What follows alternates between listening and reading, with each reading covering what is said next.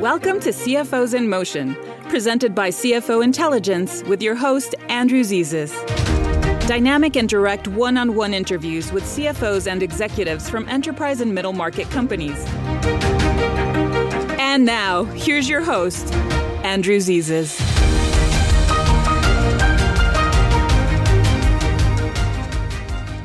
Hello, and welcome to CFOs in Motion, where highly accomplished CFOs at middle market and enterprise companies share their views and insights. I'm your host, Andrew Zizis. Today we have an exciting and timely discussion in store for you.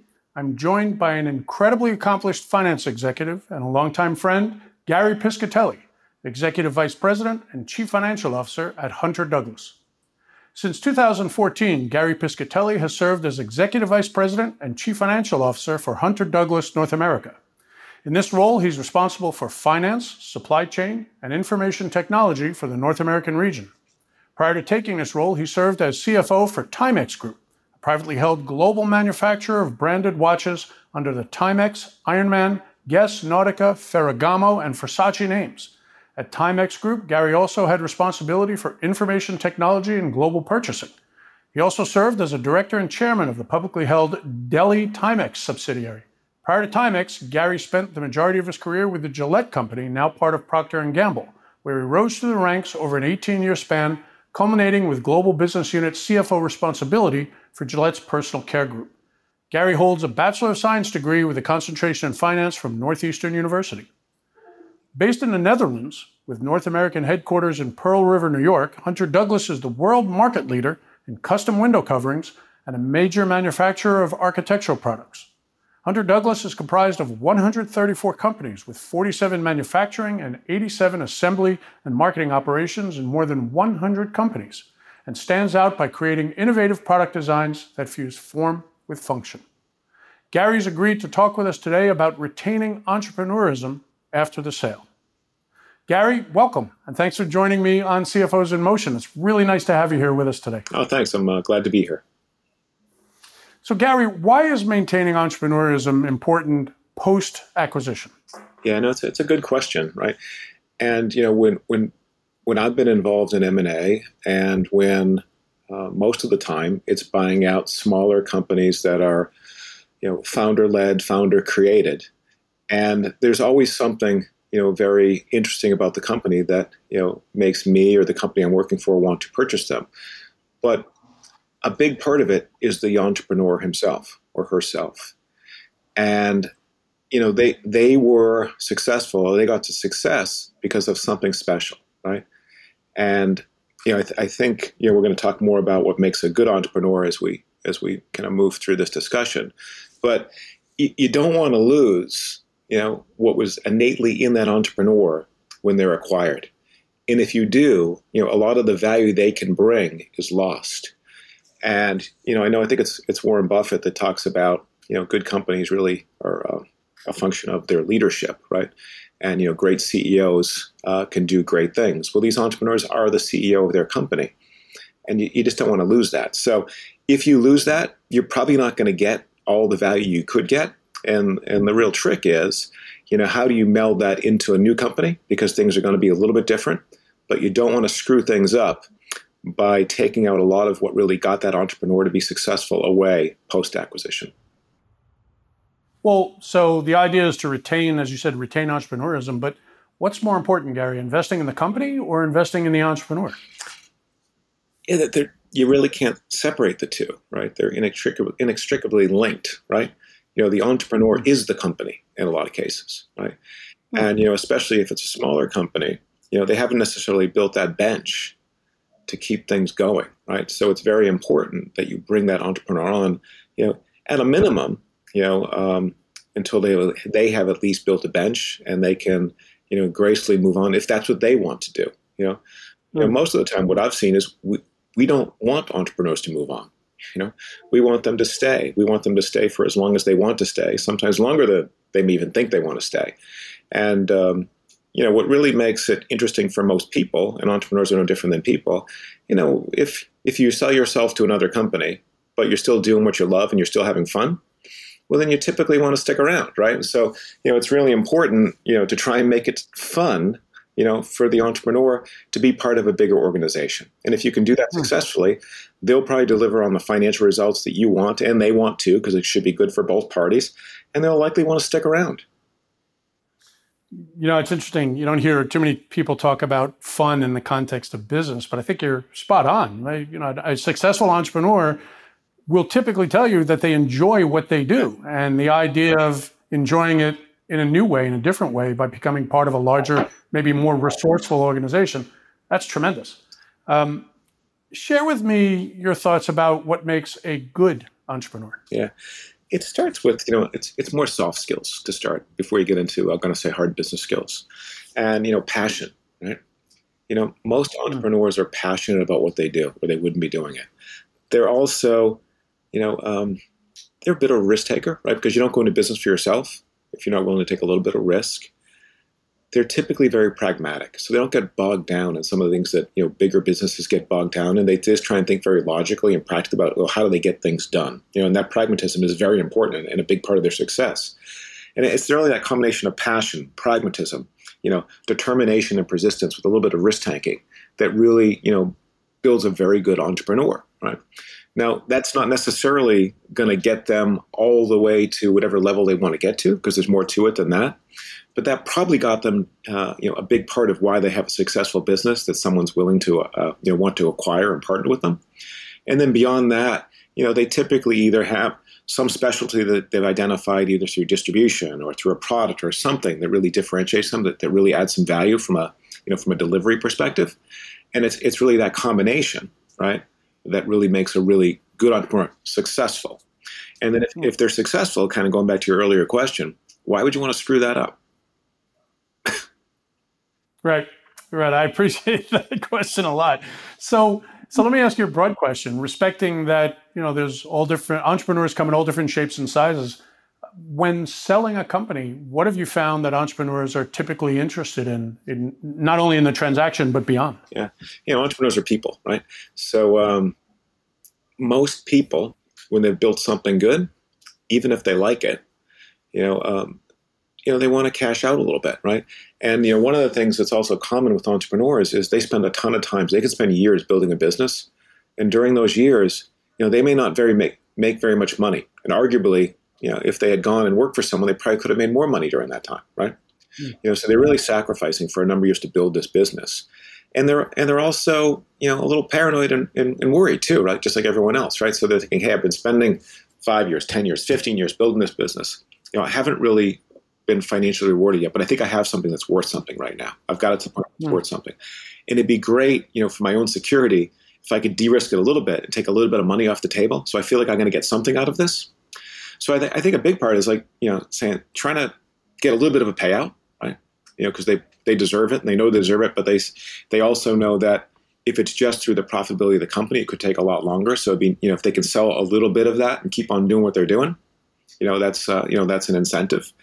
And, I think the other part of it is depending upon, structure. I think a lot of entrepreneurs don't always want to sell everything either. They want to sell some, and they want to try to stay involved, because if they really love it, and if they can find a way to keep doing it, they get the best of both worlds.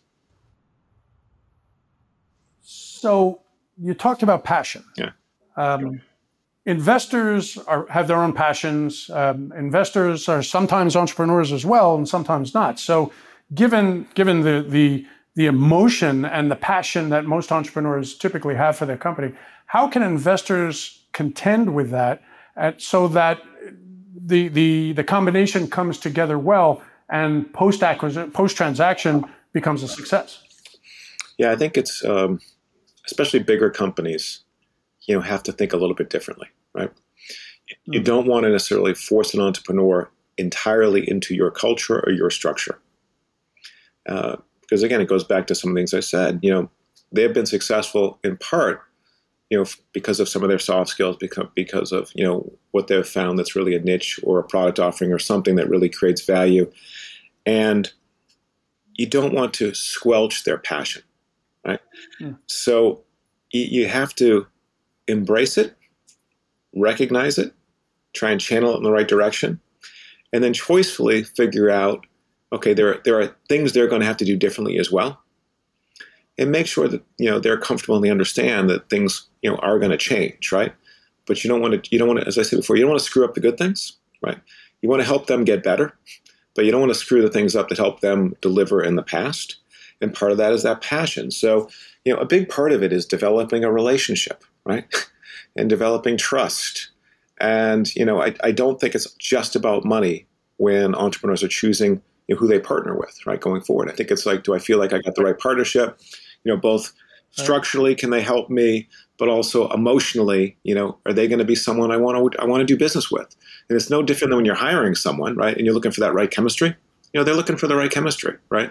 And I think that's extremely important in these partnerships. And I think if you don't have that and it's just a financial deal, right, it's probably not going to work out as well, right?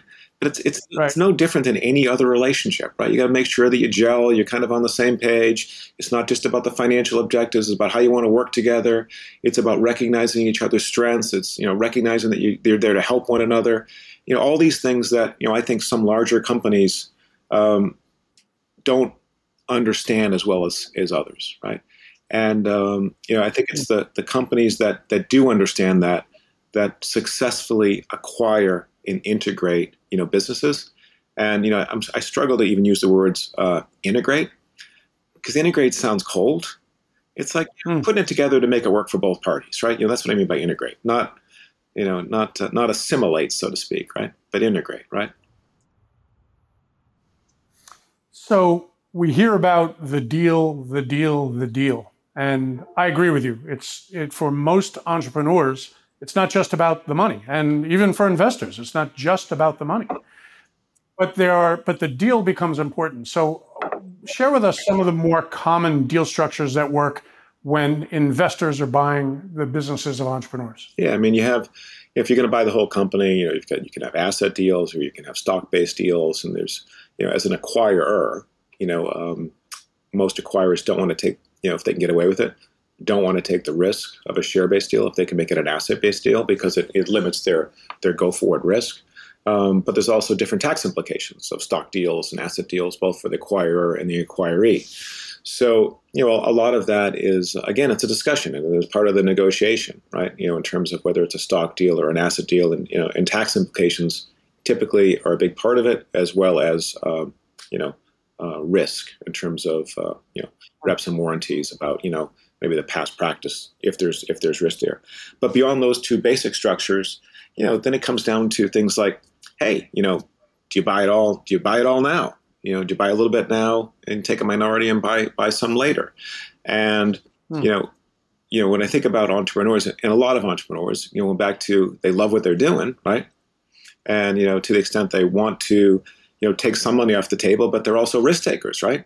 And they like to bet on themselves, so they wouldn't be entrepreneurs to begin with, right? So, a good structure that can work for both parties is, either through, buying in a minority, with options that can be lucrative for the entrepreneur tied into hitting growth objectives, or, is one structure. Another structure is you buy the whole thing, you call it a phantom equity structure later on, where they still have an earnout, where they can make more money later. So, and it really depends on, what the entrepreneur really wants, their tax situation, in terms of working out something that makes sense for them and the acquirer. But as I went on to say before, my experience has been, because, when I've been involved, we value the entrepreneur so much. We want that entrepreneur to be around. So one of the things we dislike the most is, kind of buy someone out and have the entrepreneur go off into the sunset and start some other business. Again, you asked about, what's more important, the entrepreneur or the business. They're both important. The entrepreneur is the business, right? So, why would you want to buy a company and not take along, the special sauce that created that company, right? Very interesting. Special sauce. Okay. So when you're talking about the type of transactions that we're discussing today, you're talking about larger companies buying smaller companies run by entrepreneurs.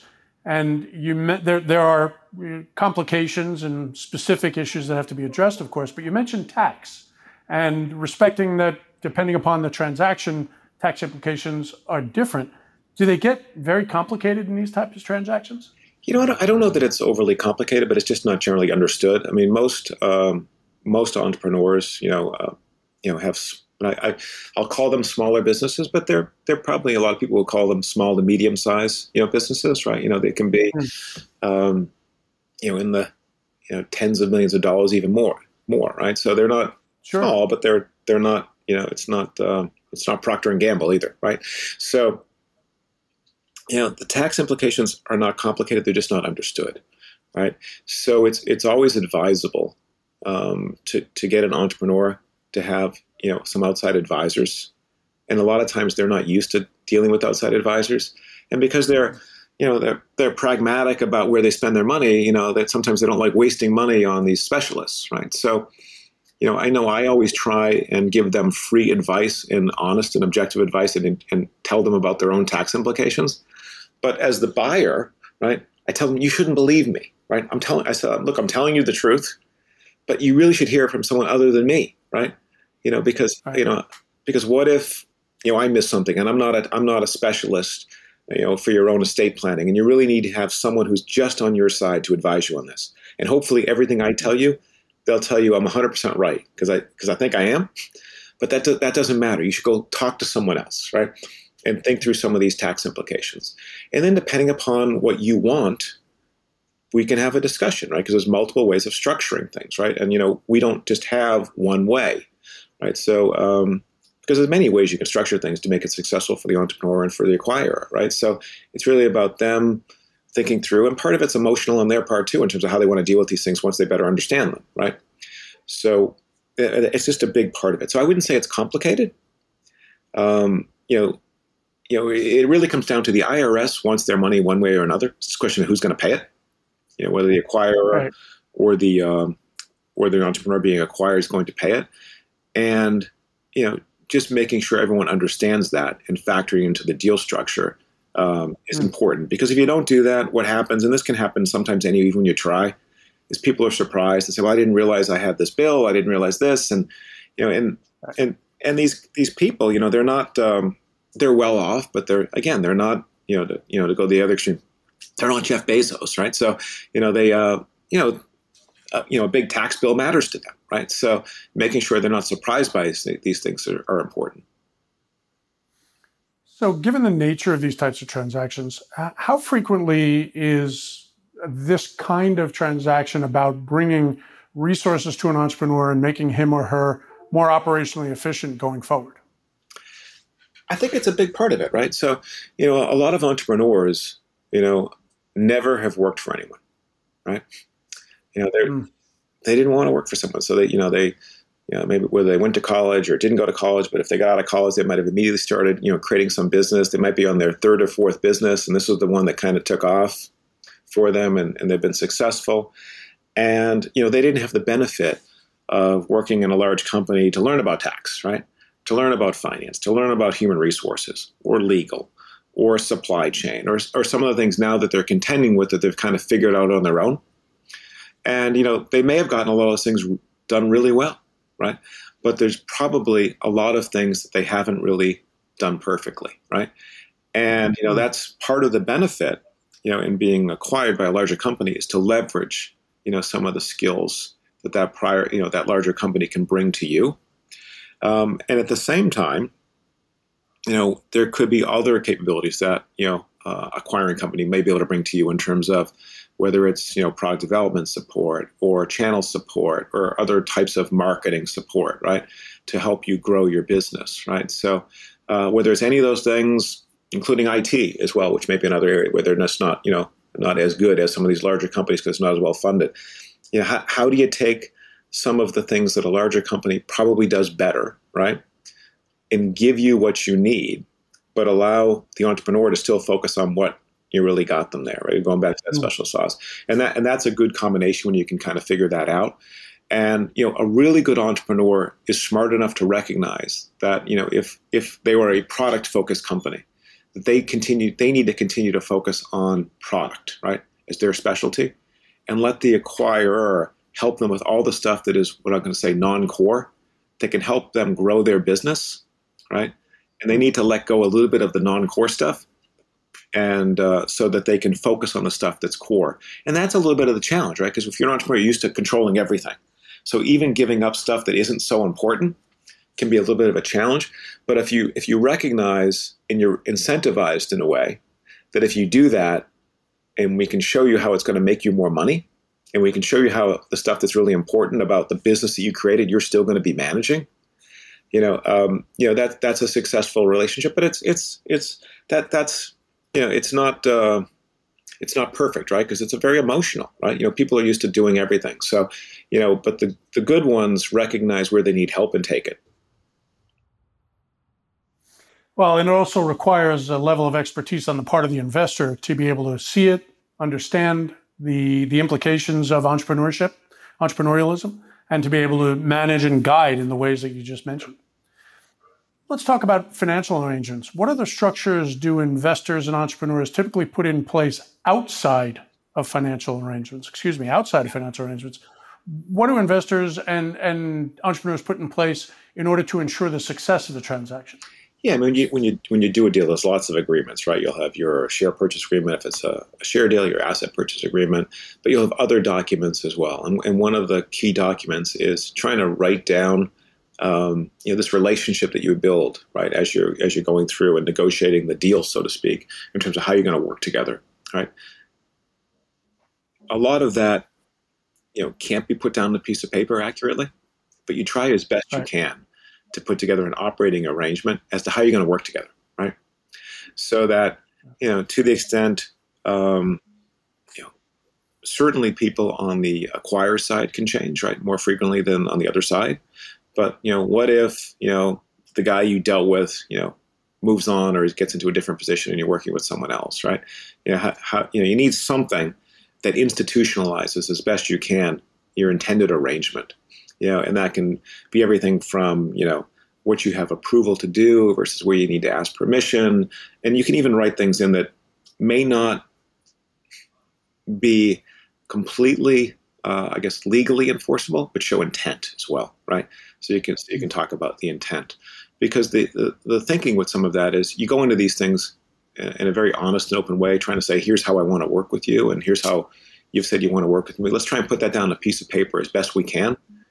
So that if we ever do have a disagreement, maybe it'll help ground us a little bit as to what the intent behind how we want to work together. And it's an important document for both sides, but especially for the entrepreneur to say, hey, look, the acquirer is willing to put down on paper, what they've been saying about how we want to work together.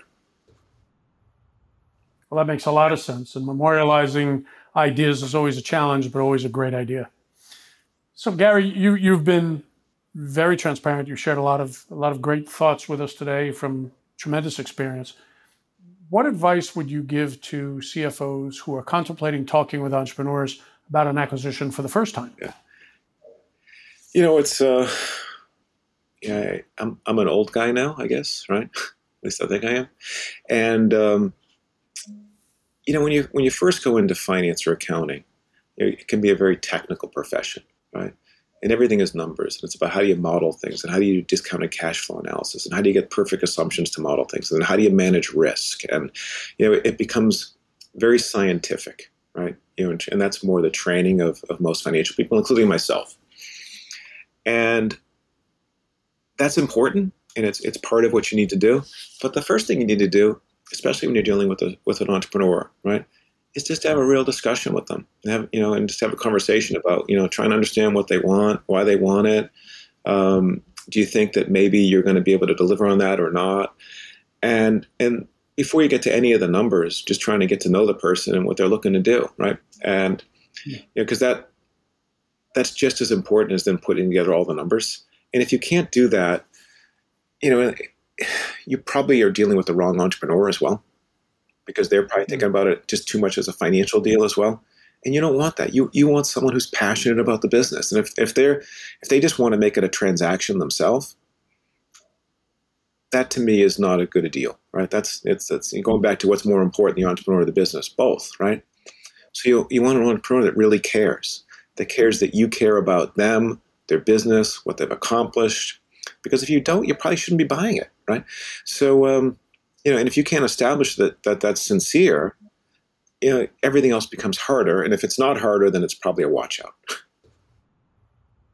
Well, and I can't agree with you more about the idea of getting to know each other, especially when at least one of the parties is dealing with emotion and passion. That's not numbers. That's not about a deal. That's about relationships. And I think you hit it right on the head. Gary, you've shared a lot with us today about acquiring entrepreneurially owned companies. You've made some great points. You've been very transparent. And I can't thank you enough for being with us on CFOs in Motion. Oh, thank you. It's been fun. Appreciate the opportunity. Ladies and gentlemen, if you'd like to learn more about Gary Piscatelli's approach to the role of CFO, read his story in the fall 2021 issue of CFO Intelligence magazine at www.cfointel.com. Or you can learn more about Hunter Douglas at www.hunterdouglas.com. This has been CFOs in Motion. I'm Andrew Zizas, your host for CFO Intelligence. Thank you very much for watching. We'll see you again.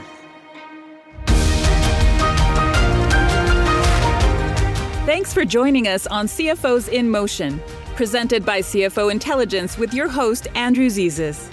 If you have an interesting topic that you'd like us to discuss here on CFOs in Motion, or if you've got a great CFO topic that you're passionate about and would like to be interviewed on this podcast series or published in CFO Intelligence magazine, visit CFOintel.com. That's CFOINTELL.com. Remember to subscribe to this podcast series on Apple Podcasts or wherever you listen to podcasts. This has been CFOs in Motion, presented by CFO Intelligence with your host, Andrew Zizas. We'll see you next time. The opinions and views presented on this podcast by Andrew Zizas are his own and may not be relied upon as fact. The opinions and views of others who appear on this show are their own as well, and may not be relied upon as fact or for any other purpose. Opinions and views and other information are provided for general information and educational purposes only.